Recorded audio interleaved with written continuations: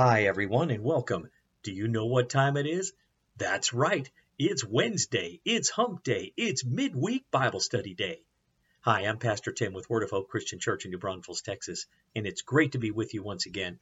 Thanks so much for joining me. Today is Wednesday, July 12th. We're continuing in our study of 1 Timothy. Today we're studying 1 Timothy chapter 3, verses 1 to 16, and we're going to talk about leaders in the church and truths of our faith. But before we get to it, let's pray. Gracious God and Father, Lord, thank you so much for the amazing privilege we have to study your word. And thank you for all that have come to join today. Bless them, Father, and may we be a blessing to you as we gather together and study. In Jesus' name, and everyone said, Amen.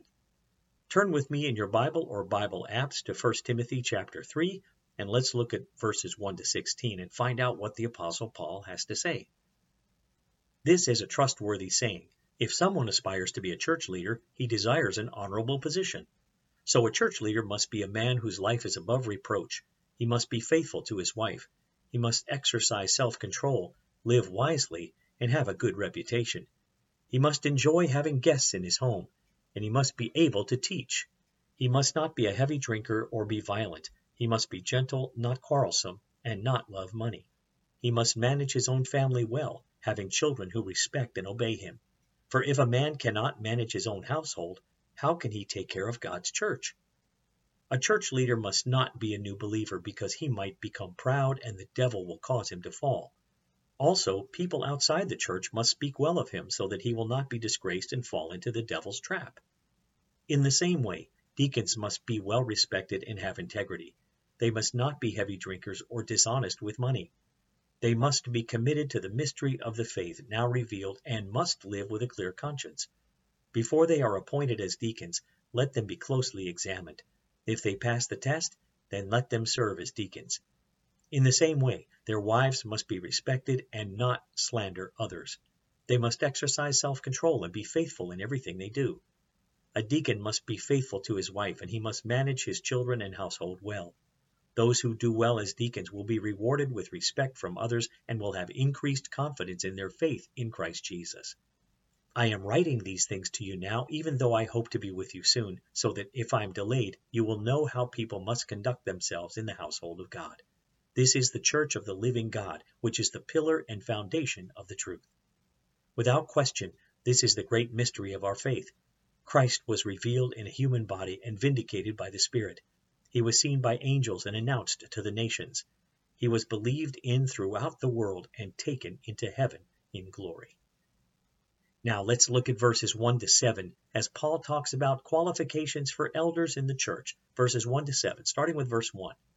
Verse 1 again reads, This is a trustworthy saying. If someone aspires to be a church leader, he desires an honorable position. Our first question today is this. Paul begins this chapter with a saying about church leadership. What does it mean? In this verse, Paul begins by stating that his words are trustworthy, a formula he used in the pastoral epistles. He also uses this term in 1 Timothy 1:15, chapter 4, verse 9, as well as 2 Timothy chapter 2, verse 11, and Titus chapter 3, verse 8. Each time the phrase emphasizes a particular point or quote, Paul wants Timothy or Titus to remember. Next, Paul talks about someone who desires to be a church leader. In the King James Version, this position is called a bishop. In other translations, it's called an overseer, which translates to the position of elder. We can make several observations here. First, in this context, someone does not mean just any person. Though this particular word is in the neuter or genderless form, the following verses specify that only men could serve as elders. All of the following pronouns in this section are specifically male, with qualifications including the husband of one wife and managing his own household. Second, the focus is on the position more than the person. An overseer or elder is a position of top leadership in the church. Those who desire it desire a good thing. Two Greek words for aspire and desire are used here. The first is oregetai, emphasizing an internal or private desire. The other is epithmiai, emphasizing an external or overt desire. This task was seen as honorable. Next is verse 2. It reads, So a church leader must be a man whose life is above reproach. He must be faithful to his wife. He must exercise self-control, live wisely, and have a good reputation. He must enjoy having guests in his home, and he must be able to teach. The question is, in this verse, Paul lists 7 qualifications for an elder. What are they, and why would they be important? First, Paul says an elder must be a man whose life is above reproach. This means the man must not have a flaw in his conduct that would be grounds for any kind of accusation. He must be blameless, in other words. The term serves as a general opening summary of character. A leader within the church should have a good reputation among the believers. Leadership sets the tone. What follows are the building blocks of that reputation. The second qualification is the elder must be faithful to his wife. There are some, though, who say this verse shows that the elder should be married. This might fit because the false teachers forbade marriage, chapter 4, verse 3. But both Timothy and Paul were not married at the time these words were written. So if Paul taught that an elder must be married, he would be unable to lead and would be contradicting his very instructions in chapter 5, verse 14, also in 1 Corinthians 7, verses 25 to 33. The phrase given here is mias genaitos andra, which means literally one-woman man. This comment from Paul does not imply anything in particular about past divorce, widowers, or those who are single. The point is that whether being celibate and single or married, the elder must demonstrate a faithful relationship with his wife. The third qualification is the elder must exercise self-control. This is another way to say the leader ought to possess sound and balanced judgment, or even common sense. Each of these qualities may be required for leaders, but they ought to be the goal of all believers. The fourth qualification here is he must live wisely. This means his life should be marked by moderation, limits, no extremes or excessives, with an absence of extravagance. We might use the term balance to indicate that this leader possesses the appropriate emphasis on each of the priorities in his life. The fifth qualification is he must have a good reputation. This overlaps the first qualification of being above reproach. Having a good reputation refers to basic social graces, ordinary dignified behavior. The Greek word is derived from cosmos, which means the world or universe, and it pictures a person who lives in harmony with the way God created the world to function. The sixth qualification is the elder must enjoy having guests in his home. Hospitality was widely emphasized in Middle Eastern cultures, and in the Old Testament, believers are commanded to be hospitable. Hebrews 5:10, Hebrews 13:2, 1 Peter 4:9, and 3 John 5. So a leader should also enjoy having guests in his home. The seventh qualification is the elder must be able to teach. One of the most important tasks of any church leader is to teach the scriptures to those in the congregation. The leader must understand and be able to communicate the profound truths of Scripture as well as deal with those false teachers who mishandle them. Verse 3 says, he must not be a heavy drinker or be violent. He must be gentle, not quarrelsome, and not love money. Here's the question. In this verse, Paul continued to list 5 more qualifications for elders. What are they once again, and what do they mean? First, an elder must not be a heavy drinker. The other word you might see in your translations is drunkenness or a drunkard. This should be obvious for a number of reasons. Drinking wine was common among Jews and Gentiles, especially before refrigeration existed. It should be noted that Paul does not prohibit the drinking of all wine or all alcohol, but specifically rules out drunkenness. Those prone to this kind of addiction are considered disqualified from being an elder. The second qualification in this verse is that the elder must not be violent. In other words, he cannot be argumentative or quarrelsome or temperamental. Abuse may take many forms, verbal, physical, sexual, even spiritual, but it rises from a deep disrespect for others. Mental illness may also be involved. This kind of person tends to be defensive, insecure, and insensitive. A person with a history of verbal battles may find it difficult to lead effectively.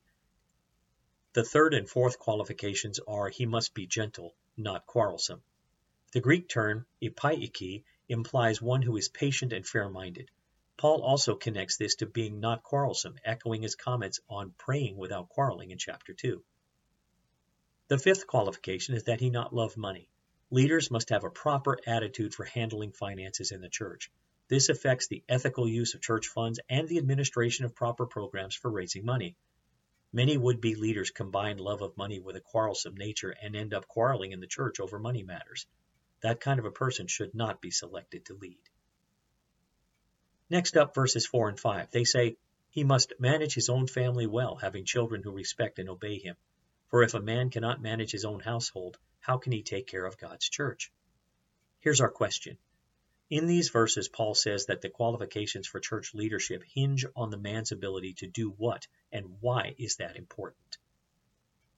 The leader's qualifications hinge upon his ability to manage his own household. It's not absolutely required that an elder be married or have children, but if he does, he must manage his own family well.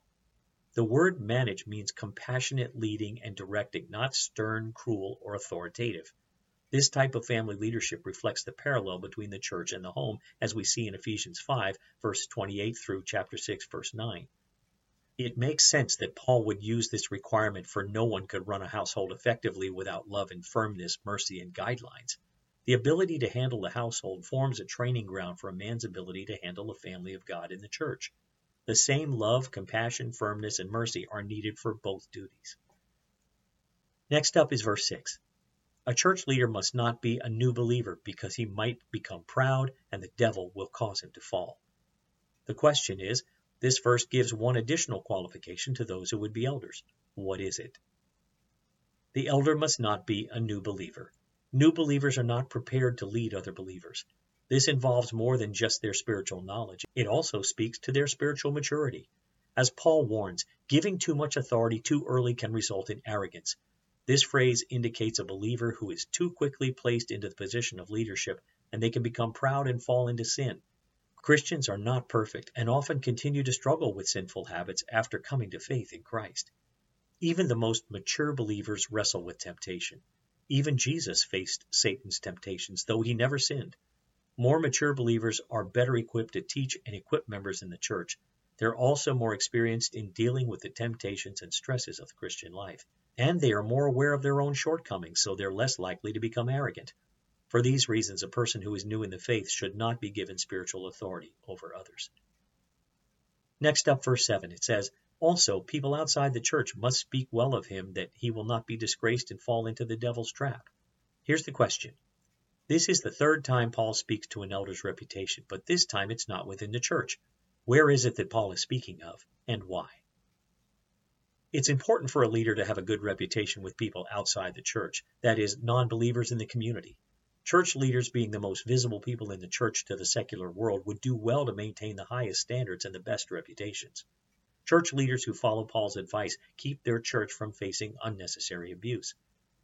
At the end of this verse, this idea of the devil's trap is that of an animal trap.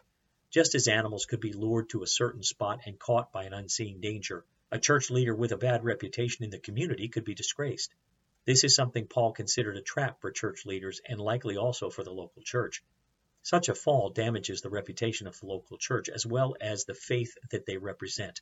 Ultimately, when Christian leaders have a bad reputation, it keeps non-believers from coming to Christ. Now let's take a look at verses 8 to 13 as Paul talks about qualifications for deacons in the church. Starting with verse 8. In the same way, deacons must be well respected and have integrity. They must not be heavy drinkers or dishonest with money. Here's the question. What is a deacon, and what qualifications does Paul say they need to have? The root word used for deacon in this passage is diakonos. It literally means a servant. This position was begun by the apostles in the Jerusalem church. You can read about that in Acts chapter 6, verses 1 to 6. And it was created to care for the physical needs of the congregation. Deacons were leaders in the church, and their qualifications resemble those of the duties of the elders, yet their roles were probably somewhat different as they carried out some of the more practical tasks of running and maintaining the church.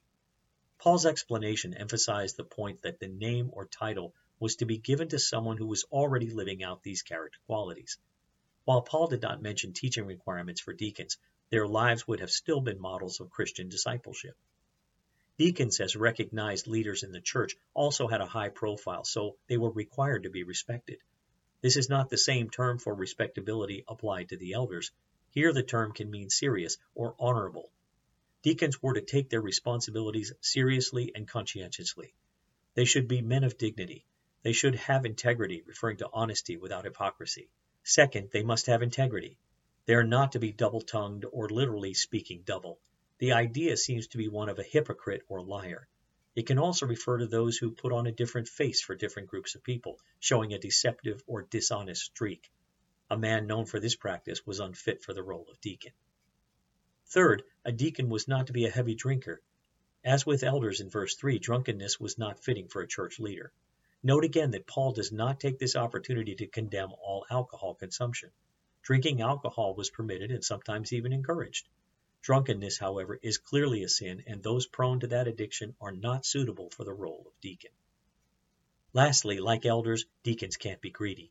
Both groups of leaders steward the resources of the church and must be able to operate free from the love of money. Next, verse 9. They must be committed to the mystery of the faith now revealed and must live with a clear conscience. Here's the question. In addition to the character qualifications given in the previous verse, what else must a deacon be committed to? A deacon must have spiritual depth. In other words, be committed to the truths of the Christian faith. In Acts 6, 7 men were chosen to help the apostles in the early church, and they were well respected and full of the Holy Spirit and wisdom.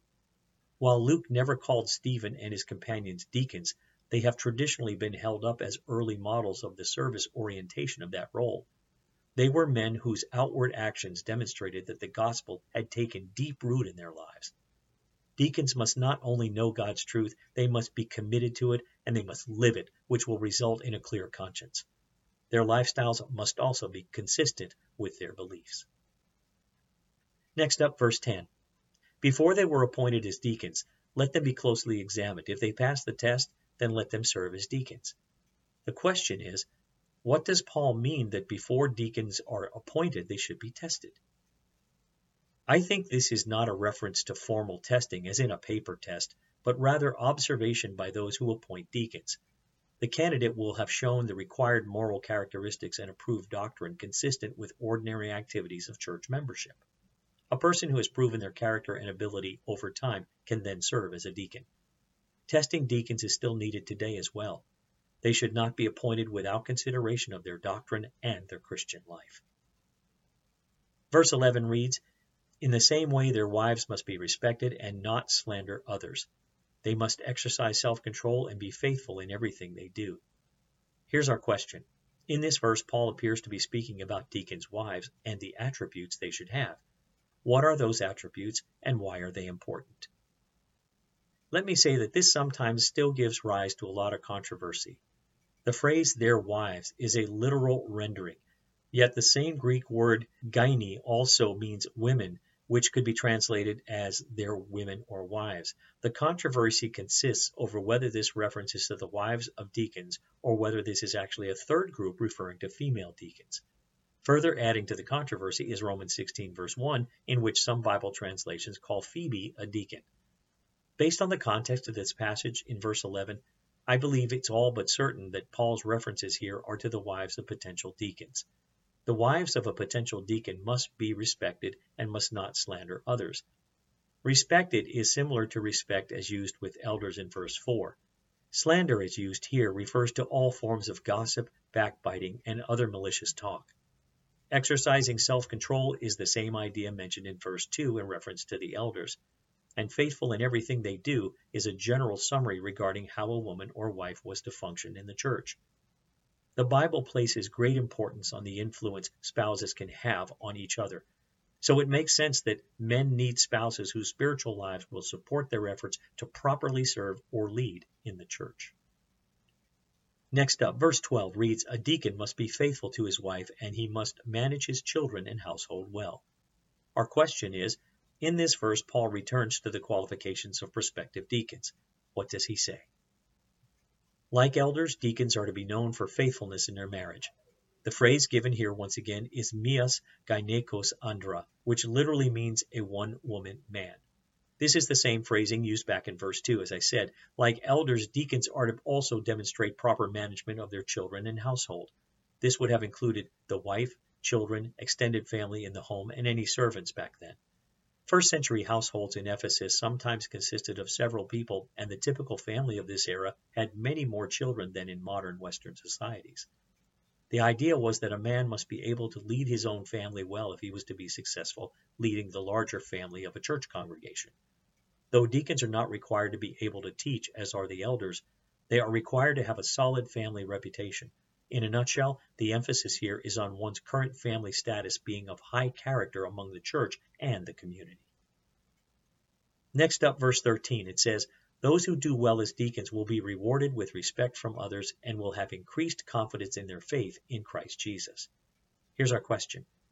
This verse partly explains why the qualifications for deacons are so high. Can you explain? There are spiritual rewards in heaven for those who serve faithfully in this role. Faithful deacons are to be respected for their service and recognized for their work. A deacon's role is not primarily administrative, but spiritual. Serving well leads to great spiritual reward. This is true both for the individual and the church as well. When a congregation has faithful deacons and elders, the church will thrive. Also, serving well gives added confidence in the faith. This closely resembles Hebrews 10:35, which teaches, "So do not throw away this confident trust in the Lord. Remember the great reward it brings you." Confidence is considered a reward to those who serve Christ well. The more confident in faith one becomes, the more effectively and powerfully they can spread the gospel message. Now Paul moves on to the final 3 verses of our text today, verses 14 to 16, and he talks about the truths of our faith. So let's find out more. First up, let's look at verses 14 and 15 together.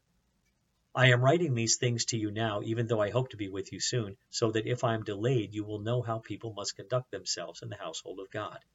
This is the church of the living God, which is the pillar and foundation of the truth."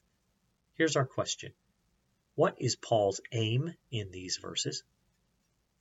Again, in opposition to the false teachers who were full of false beliefs, Paul aimed at truthful behavior within the church. Actions speak louder than words, and in harmony they create an attractive song. Paul also knew that if he got the Ephesian Christians behaving as God wanted them to live, the noise of the false teachers would be drowned out. But then that makes another question pop up. What is the household of God Paul mentions in verse 15?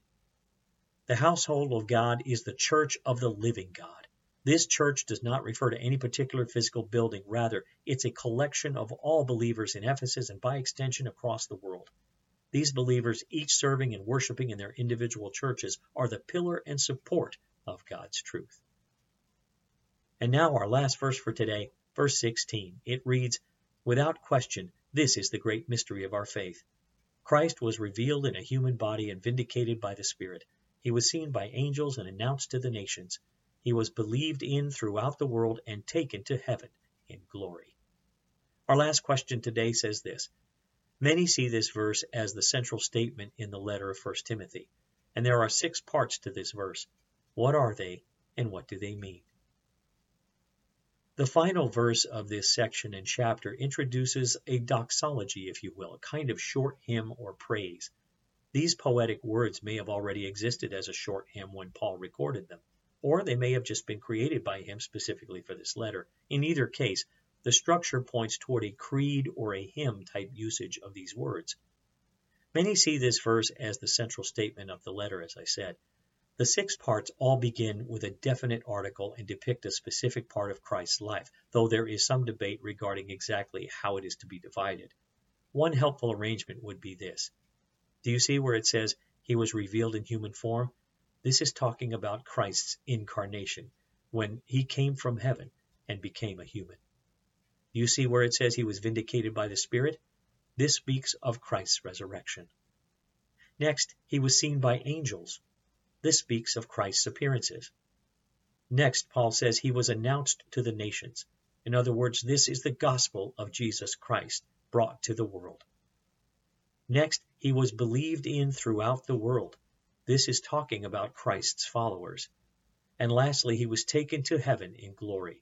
This is Christ's ascension. So the 6 parts that you see here, this mystery that Paul talks about, it talks about Christ's incarnation, his resurrection, his appearances, the gospel, his followers, and his ascension. That's incredible, isn't it? Well, folks, that brings us to the end of today's study of 1 Timothy chapter 3.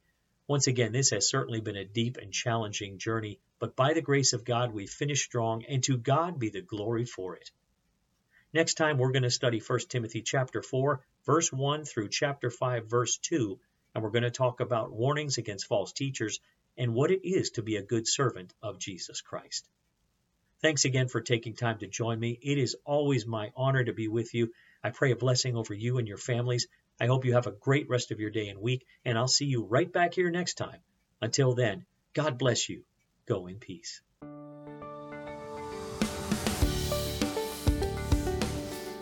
Thanks for listening. Join us again next time for another encouraging message from God's Word. To find out more about our ministry, look us up on the web at www.whccnb.org. Word of Hope Christian Church. Real people, a real God, real hope.